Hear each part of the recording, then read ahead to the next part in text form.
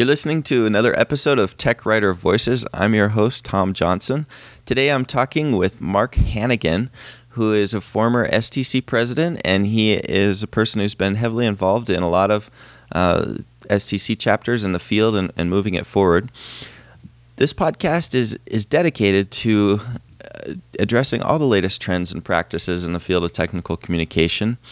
And the reason I chose to interview Mark today is because I know he's been very progressive in his ideas of what technical writers can do and be and how they can expand beyond their role. So before we get into the podcast, I just want to mention a few sponsors. Madcap Flare has the most versatile XML-based help authoring tool on the market. Thousands of people are using it, including Microsoft, Google, HP, and others. Go check it out at madcapsoftware.com.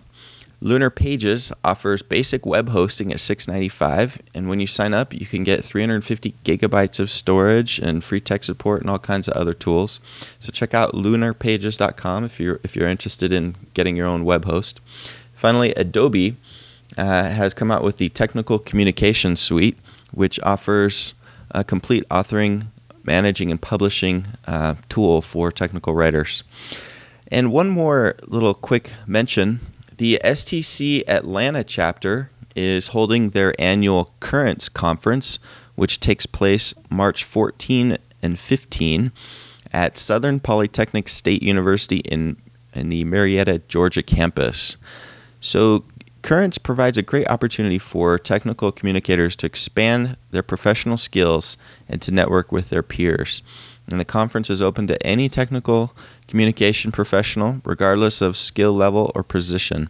So if you're interested in finding out more about STC Currents, definitely go check it out at stcatlanta.org/currents, and I'll put the link in the show notes. They're going to have Jean-Luc Dumont as one of their main speakers. I've listened to Jean-Luc, and he's an excellent speaker.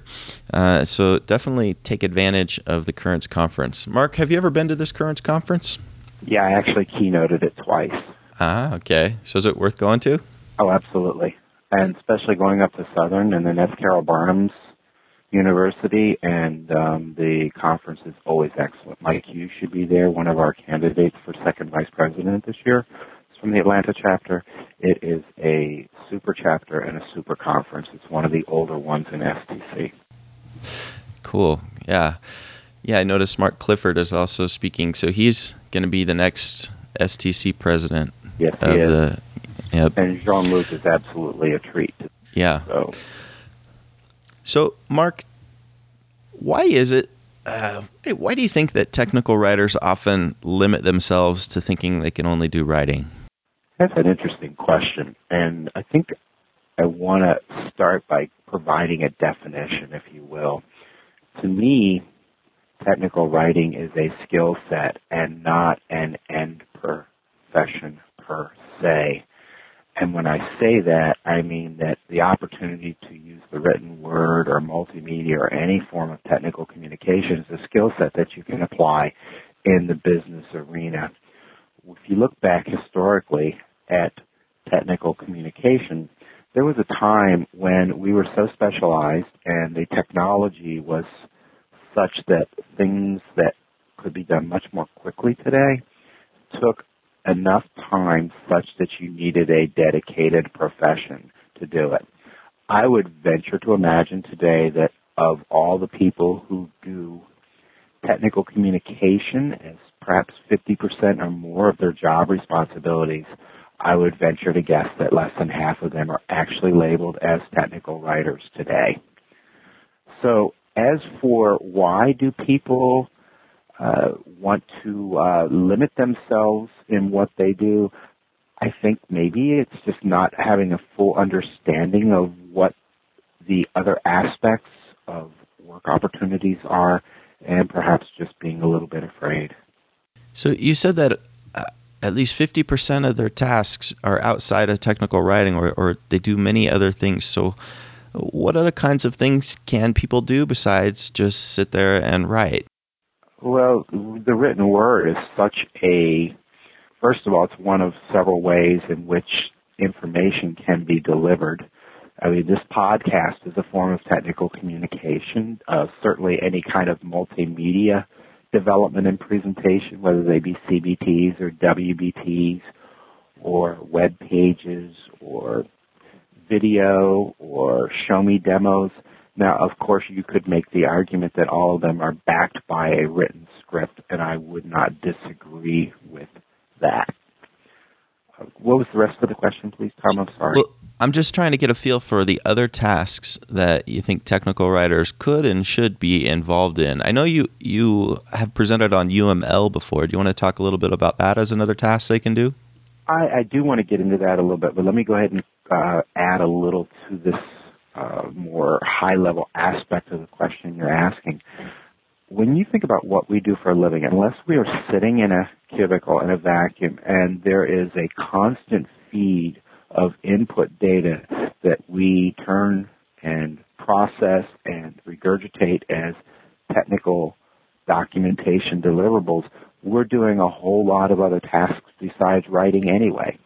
When you go to complete documentation on a given user product, for example, you have to go and not only interview the individuals who have developed the product, you not only have to do that, you have to research the product. Perhaps you'll be researching it through a series of design documents, but you also have to go and interview and understand who the intended end users are, how they're going to use the product, how the product fits into their overall business methodology, and address it from that end.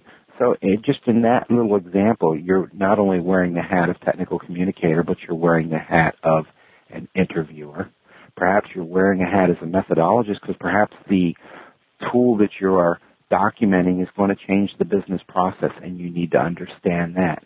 And while you're documenting the corresponding methodology, the business process, that's what I meant to say, you may have an effect on changing it. So there's an array of hats that people put on. Now, the other aspect of it that really forces us to think outside the traditional linear box of being a technical writer of end-user products is that businesses today are looking for things faster, better, cheaper. And part of faster, better, cheaper, one of the key components in our arena, is to be able to go in and have a content reuse strategy and start developing our documentation deliverables, not only for the end users, but also for the development life cycle, which kind of segues nicely into your question a moment ago about UML.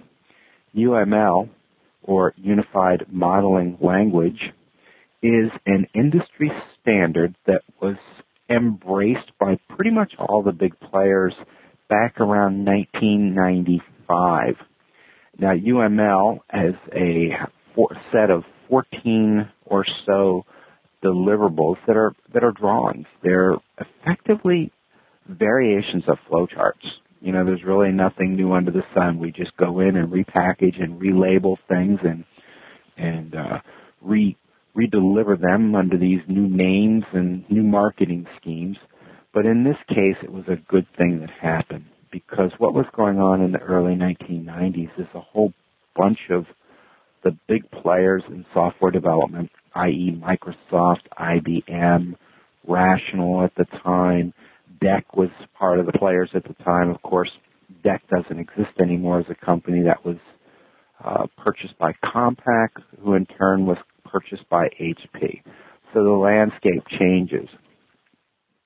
And I mention that because it's a good thing regarding UML, or Unified Modeling Language, because that is under the ownership protection of a group called OMG, which is a nonprofit consortium for maintenance of standards. Now, those 14 drawing types are called UML artifacts. What they mean to us as technical communicators is, well, let me backtrack for a second. These UML artifacts, these flowchart type drawings, they go hand in hand with a series of documentation deliverables that are created following something called the software development life cycle, or life cycle methodology. And That, again, is something that's not really new under the sun because it follows horse sense in terms of when you're sitting down to do a project, you're going to figure out, well, what is it that I'm doing? Why am I doing it? And what exactly do I want the product to do? And you sit down and you identify these things in painstaking detail called business requirements. Then you go to the folks who are developing it, and they develop corresponding technical requirements. And then they go and they build the product, and you go back and forth with the end user, and you test it, and then you make sure that it plays well with other systems and products that are already in place. Then you deliver it. You teach the people how to use it. You teach the people who are going to be responsible for maintaining it how to maintain it. Those are people like tech support, help desk. And then at the end of the day, you sit and look and go, wow, this went right. This didn't go so good. And you have what we call postmortem. All of those fundamental steps are things that people have been following probably for 100 years in terms of building, designing, building, and testing things and then delivering them. We've simply codified them into this life cycle methodology, and this UML, this set of UML artifacts, serves as a form of notation to capture the information in a visual form from the onset of the project, from the conceptual stage where you do a conceptual data model, down into the design stage where you build things like activity diagrams, which really are process flow charts, and then you go on and you build data models, which are more likely to be built by developers. Now, of these 14, there's really two fundamental groups. One is what's known as static UML artifacts, and the other are dynamic UML artifacts. The dynamic ones are ones that are really beneficial to technical communicators at all levels. And the reason I say that is they provide source material for developing business requirements. In fact, the business requirements and the type of UML artifact known as the activity diagram, and which then rolls up into another one that's known as a use case model, they feed each other. You could sit down and do a chicken or egg argument. Do I develop my business requirements and the activity diagrams from them, or do I develop my activity diagram and then grab the business requirements out of the activity diagram itself? So you're talking about doing all these diagrams for the entire life cycle development methodology and producing all this documentation related to requirements. It seems like the distance between a technical writer and a project manager is getting pretty thin. Do you think technical writers can expand into the role of project manager? Absolutely. And in fact, when you think about a technical communicator, when a technical communicator, even at the base level, has an assignment to develop a product, they are, in fact, de facto project managers of a one-person project. Now, you expand that and you take our innate attention to detail, our understanding of all aspects of the project. I think it's a very natural career path progression for a technical communicator to evolve into the project management arena. Not only that, but some other areas. If you take, let me just step back. Say you are a technical communicator and you're involved in a project from its inception. And that means from the project planning and initiation stage all the way through. And you are stepping through each stage of a software development lifecycle. One of the first alternate hats that a technical communicator can put on is that of being business analyst. A business analyst, in my view, is a specialized form of technical communicator who historically makes better money than a technical communicator in an overall average. And the reason is because they are perceived as bringing more research skills, more understanding of concepts and translation into reality. These are just speculations on my part as to why, but it's definitely a fact that the overall average is higher in that area. Now you take that one step further, as the technical communicator is evolving and developing these LCM deliverables, they are in fact developing a foundation for the end user products, which ironically at one time was our mainstay. Now to me it's just one of many pieces of the pie of documentation deliverables. And then further, you carry it through and you're getting towards the testing area, the test scripts that a technical communicator can develop from your activity diagrams can then turn around and evolve into your user documentation. By the end of a project, a technical communicator has become a de facto subject matter expert on the product itself. Thus, if a technical communicator is so inclined to do instructional design and then perhaps stand-up training or podcasts, webcasts, web-based training modules, all of these opportunities are at the feet of the technical communicator as well.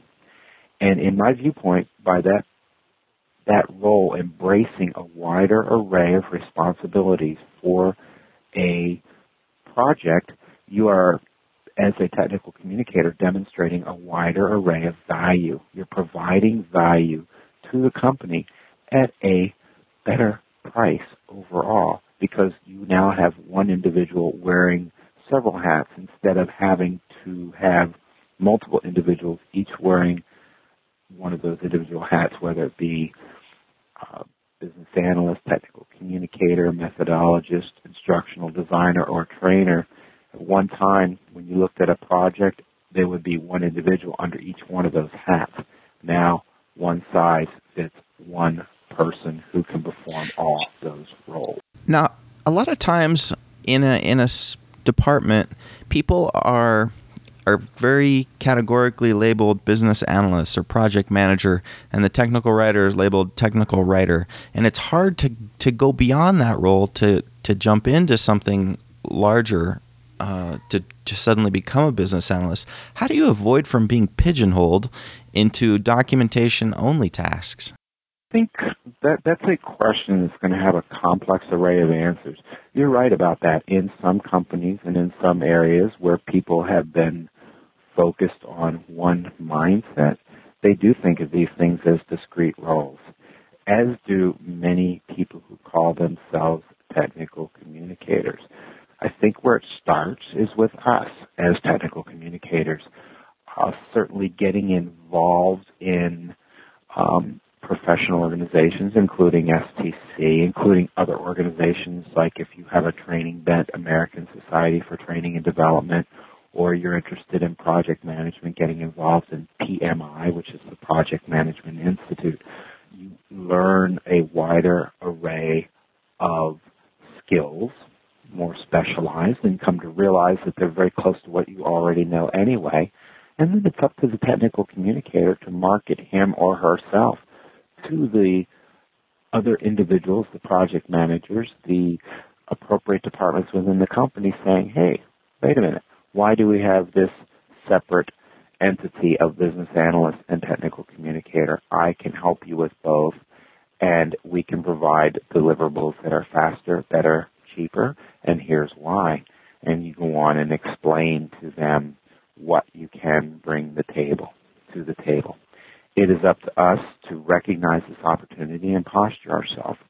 I have made this transition myself probably some 15 years ago and have actually been kind of preaching this, if you will, to technical communicators for that whole time. Because if you step back at a higher level and you look at the big picture, what we call end user documentation, what we used to call user guides, and then they evolved into these online help systems that go with end user products. These are now commodities. Once upon a time, a technical communicator commanded a good salary to develop and deliver these types of entities because, in fact, they were, in the early 1990s, were making salaries that were approaching the corresponding software developers and even the hardware individuals, because hardware was stronger back then. But with the globalization and with the outsourcing to different areas of the world that have become specialized in different aspects of project development, end user documentation has been one of those entities that is now perceived as something that can be quasi-outsourced. And some of the reasons for that are that, delivery online makes it quick and easy to deliver something. The shelf life of products is so much shorter that people are not willing to spend the development time and development dollars on providing the highest quality documentation deliverables. The competition, our competitors are getting their products out to the market, so we've got to get ours out just as quickly. So one of the efficiencies that can be gained is to start thinking of yourself in all those roles, wearing all those hats, and you're in fact developing your documentation deliverables even at the earliest stages of the life cycle methodology. When I worked for one of my clients in Orlando, I think that once in a while in everybody's life, the ideal project happens. And we, in fact, sat down, developed business requirements, and based on business requirements, developed the end-user documentation before software development even began. The end-user documentation was then exported into the testing application, and testing scripts were evolved from that. The software developer used the end-user documentation and the UML artifacts as a set to actually develop and deliver the software application such that everything matched one-to-one for the steps. Now, that doesn't happen very often, and I know I'm off on a tangent a little bit with that, but that is one possibility when you can imagine yourself delivering in all those areas and wearing all those hats. Mark, you said that about 15 years ago you began to make this transition to move past just doing technical writing. Was there anything that enabled you to do this transition? Did you just suddenly start marketing yourself, or what happened that allowed you to expand suddenly? Well, it wasn't a sudden expansion so much as, let me step back and put a couple of other items on the table regarding 15 years ago. If you look back to the previous generations of people who worked in the workplace, most people, when they got jobs, they worked for one, maybe two companies for their entire career. It was not uncommon to see someone from the beginning of their career, right out of college or right out of trade school, to take on and go to a company and grow with the company. Not only that, but companies were generous about developing career growth for the individuals, providing courseware, training, informal and formal, both inside the company and outside through professional organizations and companies who specialize in training. When the early 1990s, there was this era that was known as downsize, upsize, right size, and huge layoffs. We were effectively paying for a bludgeoned government buildup that happened in the late 1980s with huge programs, and it came time to pay the bill. And the fallout from it was that companies began to look at a different kind of model for staffing their organizations. They staffed for the proverbial valleys, that is, that they would have direct employees that were enough to meet the minimum requirements, and then supplemented them with two things, contractors and consultants domestically, and began to look overseas for outsourcing opportunities to develop ways to cut costs. When all this shift happened, the shift of responsibility for an individual to maintain his or her skill set and to keep the training, both informal and formal, and professional development, fell back on the shoulders of the individual. The proverbial benevolent big brother who was going to watch out for the individual's career became somewhat a thing of the past. So I had the opportunity through my speaking at various STC chapters and seeing what's going on in the profession, just talking to folks, to come to an understanding that the wave of the future was going to be in individuals diversifying their skill set, offering a wider array of roles in which they could play, so I began moving in that direction. It also happens to be in a subset that is of specific interest to me, and that's in the area of software development and corresponding methodology. But there are other areas that have opened up for folks. I mean, I'm talking about my particular flavor, but you look at other people who've gone and become specialists as independents working for their own companies. I mean, I have colleagues who specialize in developing content management systems and content management strategy, and they go into companies and say, okay, here's my area of specialization. I can bring that to you. So I do want to kind of stress that there's still room on the horizon for people who want to specialize in areas, but in terms of providing for a wider array of opportunities, individual diversification is, in my view, the best way to go. What kind of tools and technologies or languages do you think people should know who want to go beyond their role? You were talking about UML as one. I imagine Microsoft Project might be another. What other kind of tools do you think people should be aware of and be familiar with if they want to go beyond writing? I think that it's that changes every day. It changes every year, if you will. We were having this conversation 2 years ago, I would say to you, wow, everybody needs to understand the nuances of Sarbanes-Oxley, for example, which is offering, from a business perspective, opportunities for technical communicators. 3 years prior to that, it was ISO 9000. I would say today that it's PCI DSS, the payment card industry, data system security, I think that's the last three. That's going to be huge. That's the next Sarbanes-Oxley in the business arena. Tool sets change with the wind as well. I mean, certainly if I go back to the 1980s when I was really getting involved in information technology, understanding VAX and DEC equipment on the hardware arena was huge. DEC was second only to IBM. As I mentioned earlier, that company went from being the second largest computer company in the world to being swallowed up by a company which is in turn swallowed up by another company. Certainly Microsoft is one of the dominant players on today's market, but they're in a little bit of trouble with their Vista. Is that going to blow them out? I doubt it. I think that they'll overcome that.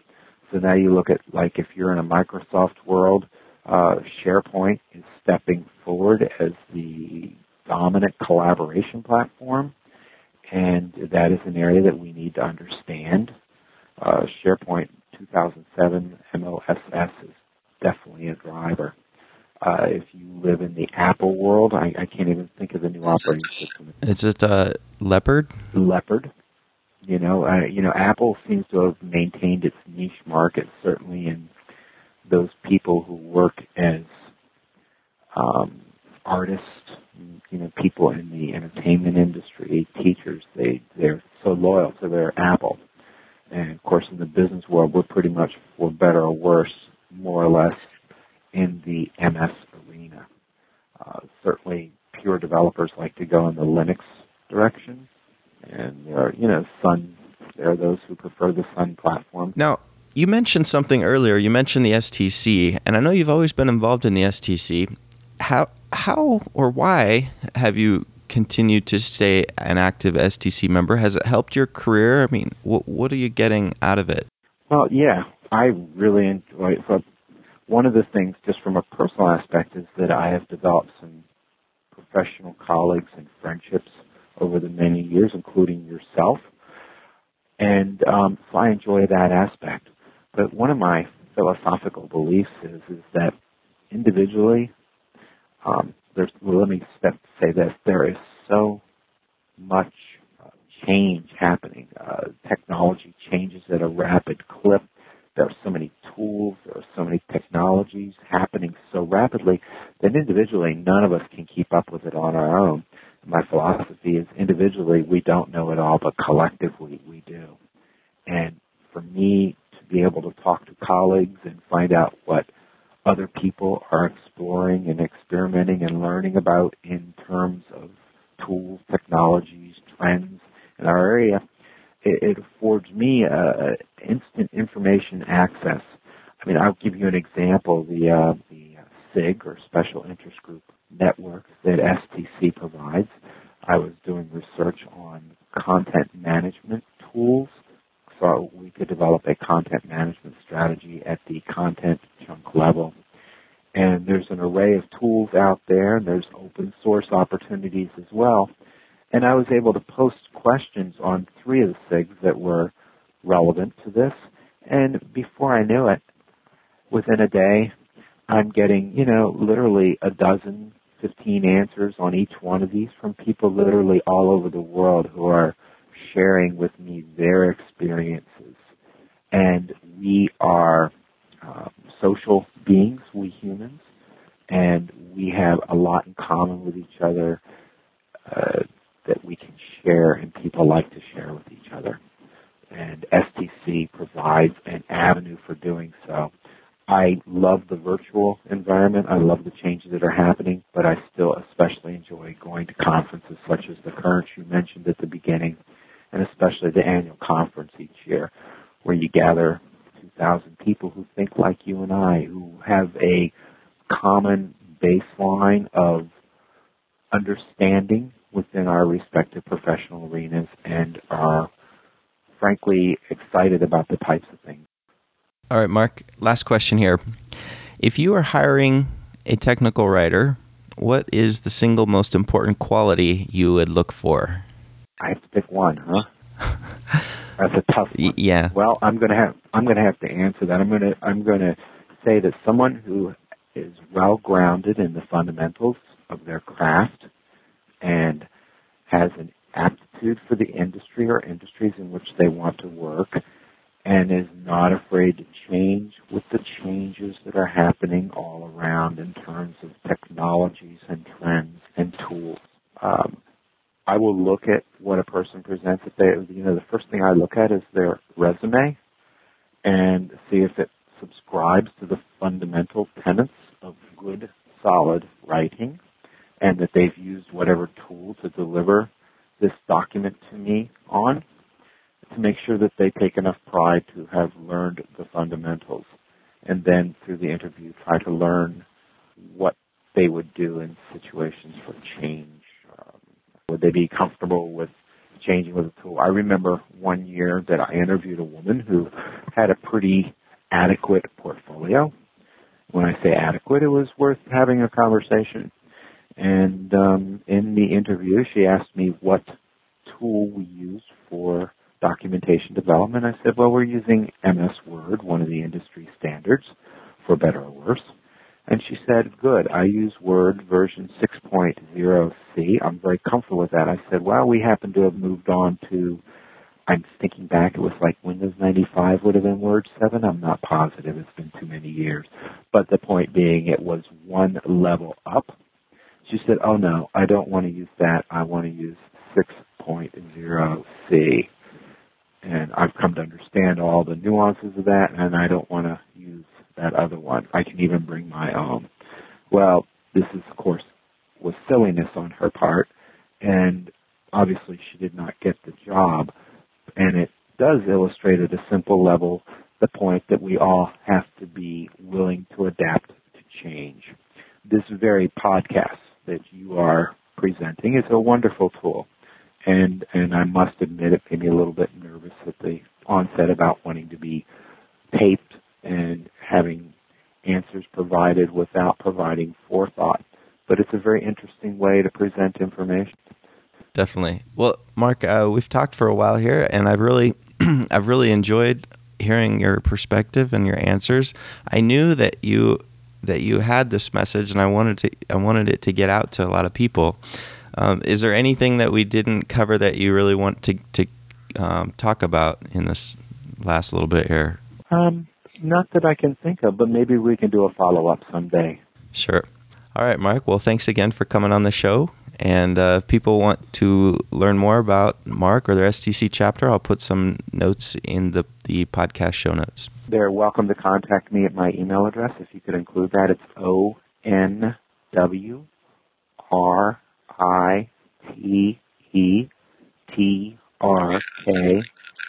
AOL.com. All right, I'll definitely include that. Thanks, Mark.